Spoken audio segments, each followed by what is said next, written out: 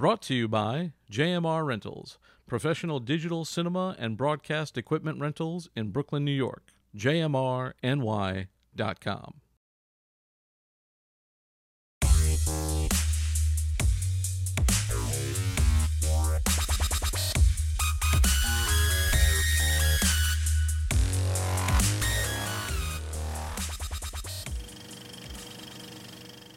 Hello and welcome to No Rest for the Weekend. I'm Jason Godbee, and in October, I attended the NAB show at the Jacob Javits Center in New York City, where I had a chance to interview the show's keynote speaker, award-winning producer, Media Universe cartographer, and friend of the show, Mr. Evan Shapiro.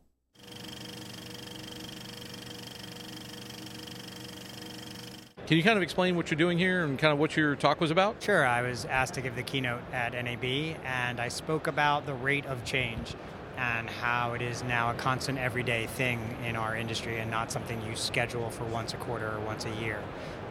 Talked about really where television is headed, both as a entertainment product for consumers, but also from just a pure economic standpoint and where the money's going to be going and coming. Where is television headed now? So television, we used to talk about broadcast versus cable and then TV versus streaming. Now it's really all just streaming. Television is one thing. But you have these major companies who are bundling their television offerings, including the Emmy Award winner and the Oscar winner, with things like cloud and gaming and music. At Amazon, you see them bundling it with home delivery. And that bundle, that Maslow's bundle, that lifestyle bundle, is really replacing the triple play, that phone, video, broadband bundle of channels that you got. That's actually dissipating at a very rapid rate. In fact, broadband hit a ceiling in second quarter. And so what's replacing that is this efficient and economic bundling of services around the lifestyle of the consumers, which includes television, but also includes things like audio, and in some cases, cloud and home delivery. Where's the money now? What's the thing that people must have or they'll be out of business next year?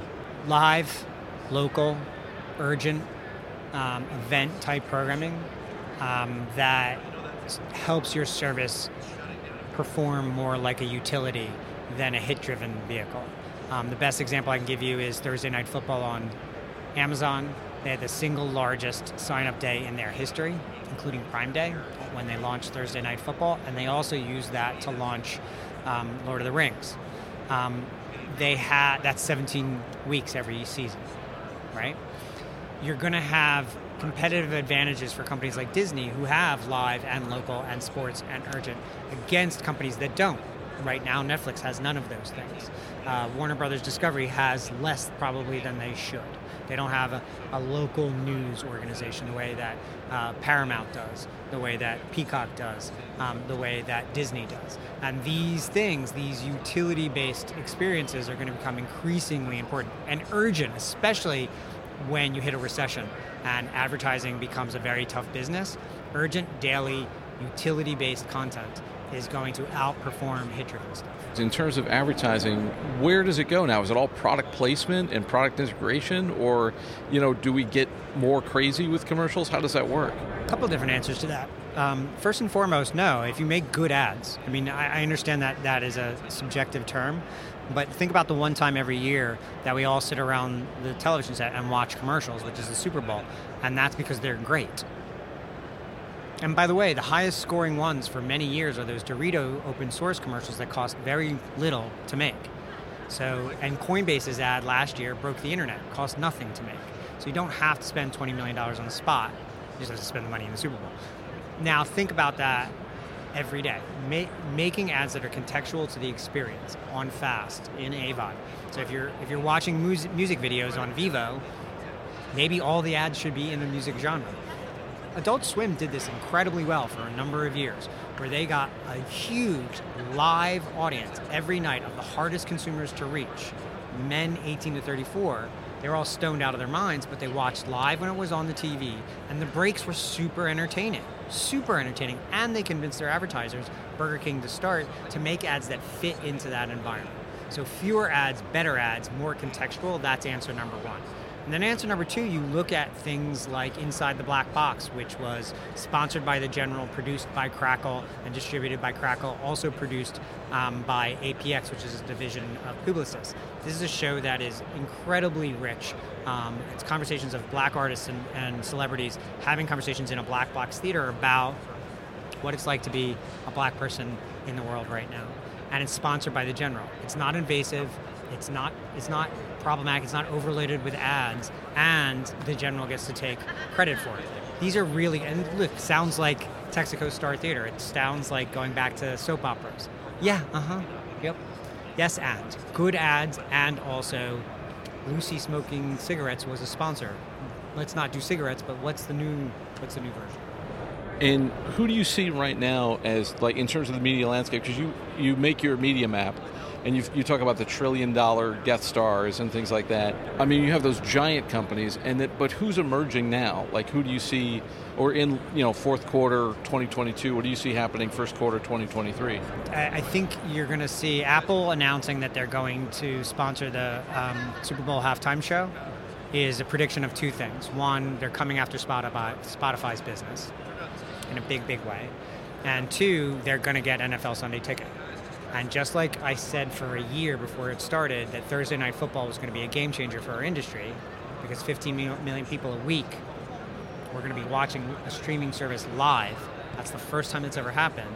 If Apple gets NFL Sunday Ticket, that's going to change the nature of the industry forever in a humongous way. And I don't think people understand how big a deal it's going to be.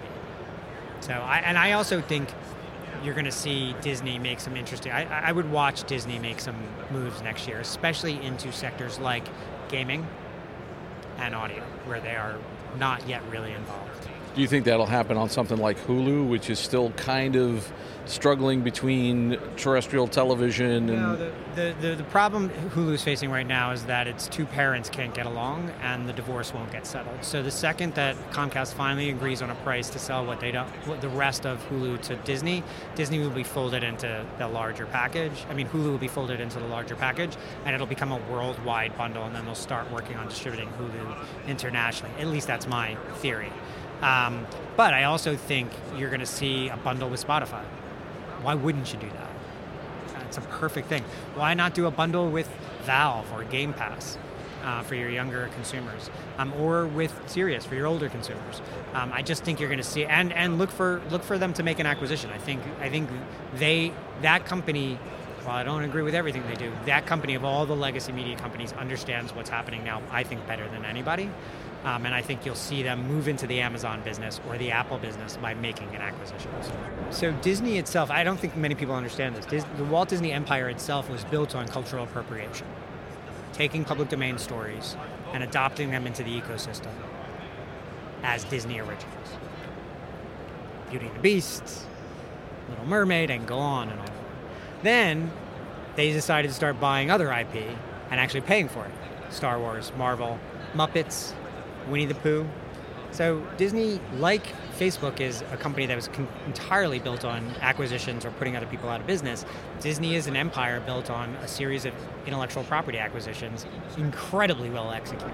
On the other end of the coin, let's talk about Warner Brothers Discovery. Give me kind of the skinny on, for people who are not up on it, give me kind of a rundown on what's happened and what you see happening with them come last quarter, first quarter.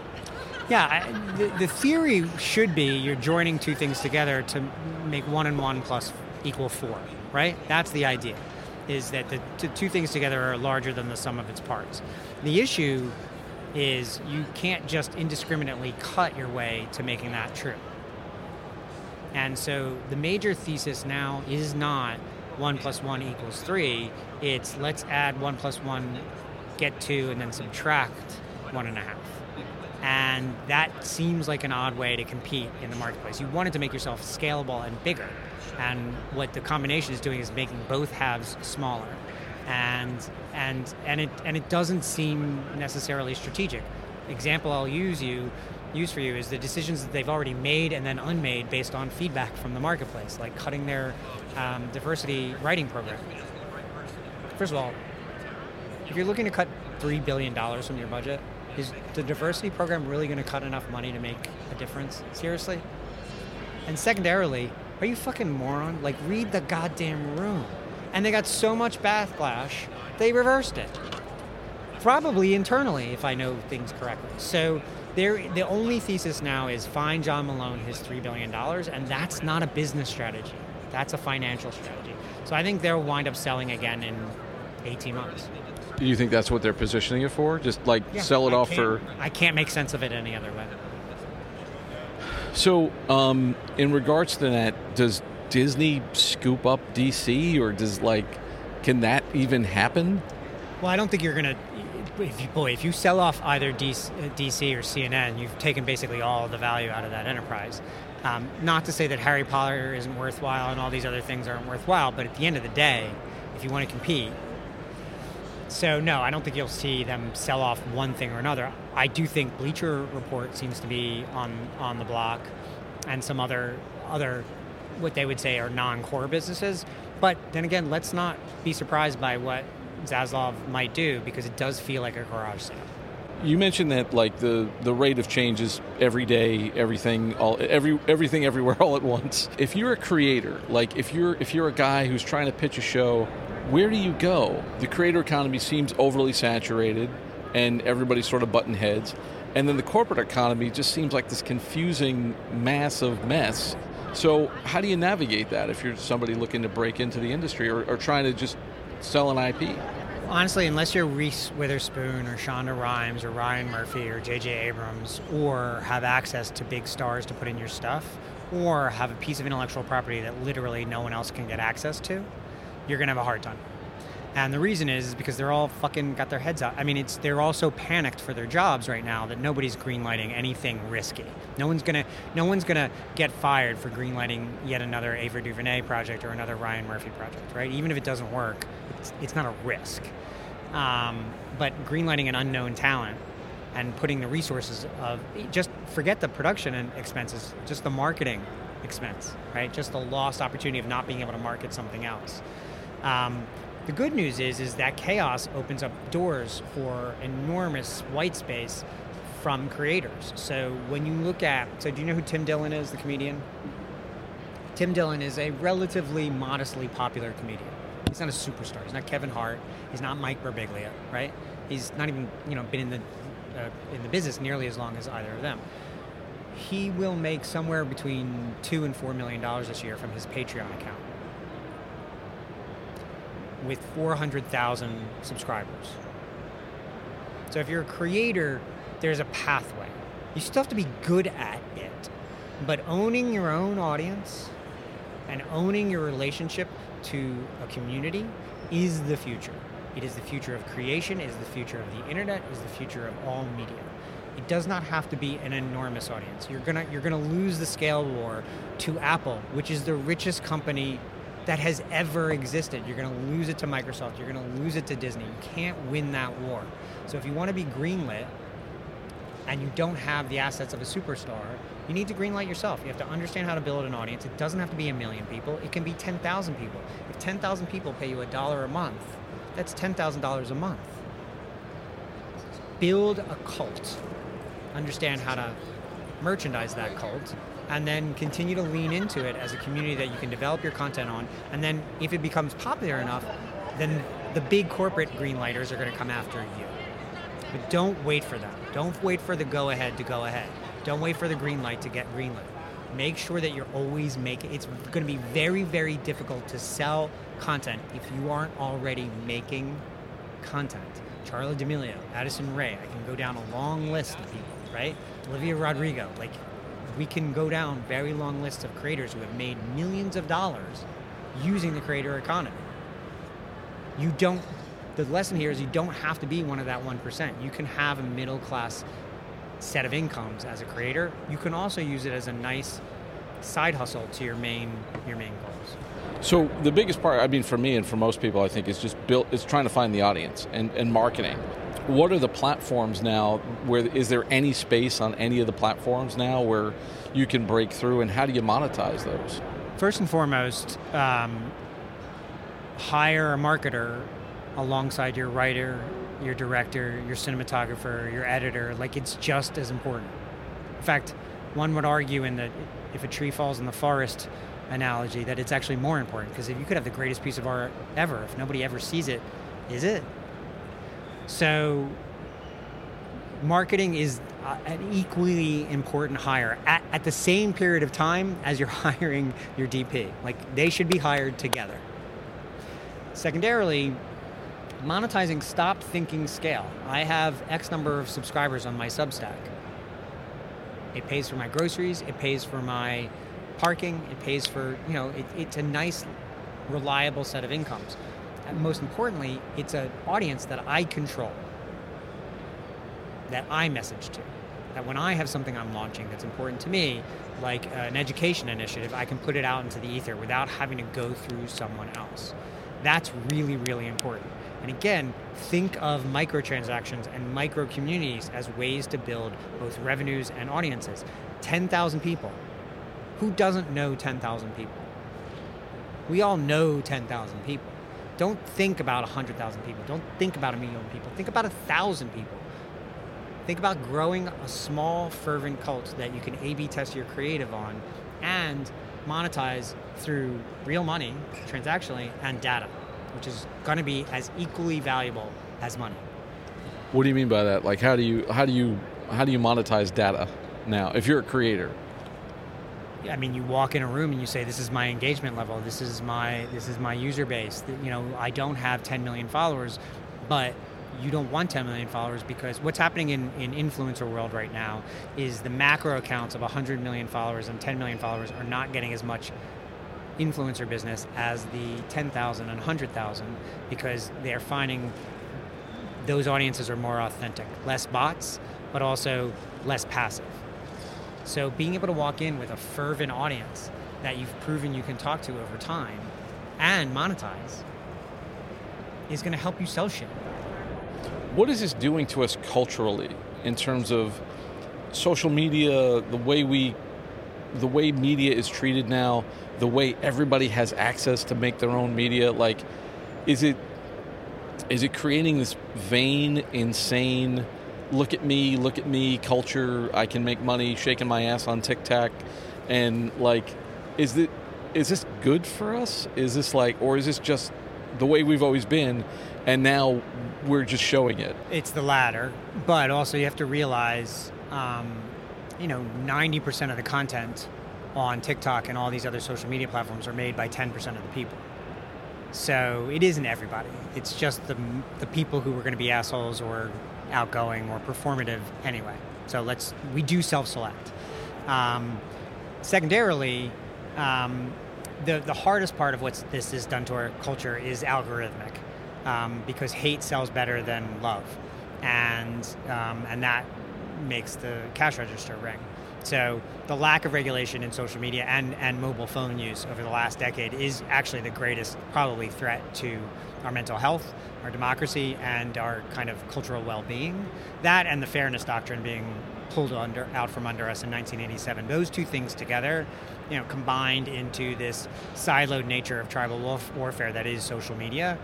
I don't know how you solve that, to be honest with you. I hope Web3 does begin to kind of put salve on it. But it is, unfortunately, an economic and educational solution, not one that technology or media can actually really invade. It is more about educating people starting in first grade of media literacy and history and all of the things that we stopped teaching because of politics. And if we can better educate the poorer members of our society, wherever they live, in Appalachia or the South Bronx, and we can better spread the word of how media carries messages and why it does, then we begin. But that's a generational thing. Like, this is a 25-year endeavor. It's not going to be fixed overnight. If you're a creator and you're putting stuff out there, is there a measure of that you can add to your content without, I don't know, it's just so hard not to be preachy, but I literally see posts on social media saying, get off social media. And I don't know if people realize the irony of it. I mean, it would be great if we had role models who could really help us solve some of this, but it also ultimately comes down to education. You can't even necessarily blame parenting, because what happens to a family where the parents have to work 2 jobs just to pay the rent and put food on the table?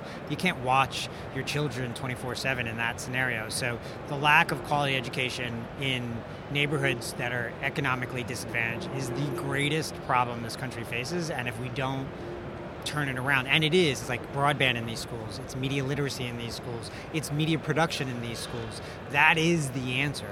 It is also, by the way, filling the rooms of decision makers with a different class of human being, frankly, and I mean literally different class. Creating economic justice in the boardrooms of the media elite will help change the stories that get told on screen, what gets greenlit, and frankly, the way we use our media.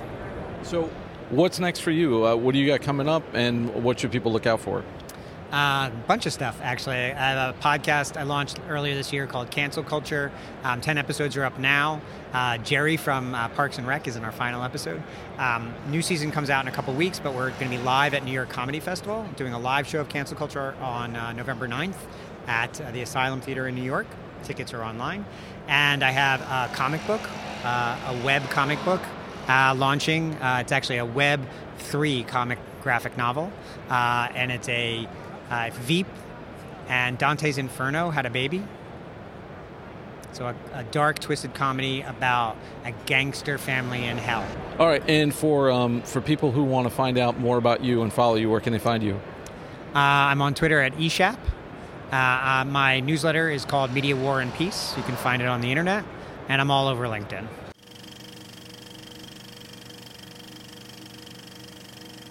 And that's all we got for you today. Thanks so much for taking this trip down the rabbit hole. Now, next week, we'll have more interviews for you from the NAB show.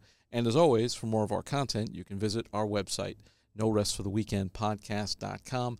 Don't forget to subscribe on your favorite podcast app or on YouTube, youtube.com/getbehindtherabbit. I'd like to thank my guest, Evan Shapiro, and our sponsor, JMR Rentals, for Behind the Rabbit Productions. I'm Jason Godbey. Thanks for joining us. See you next time.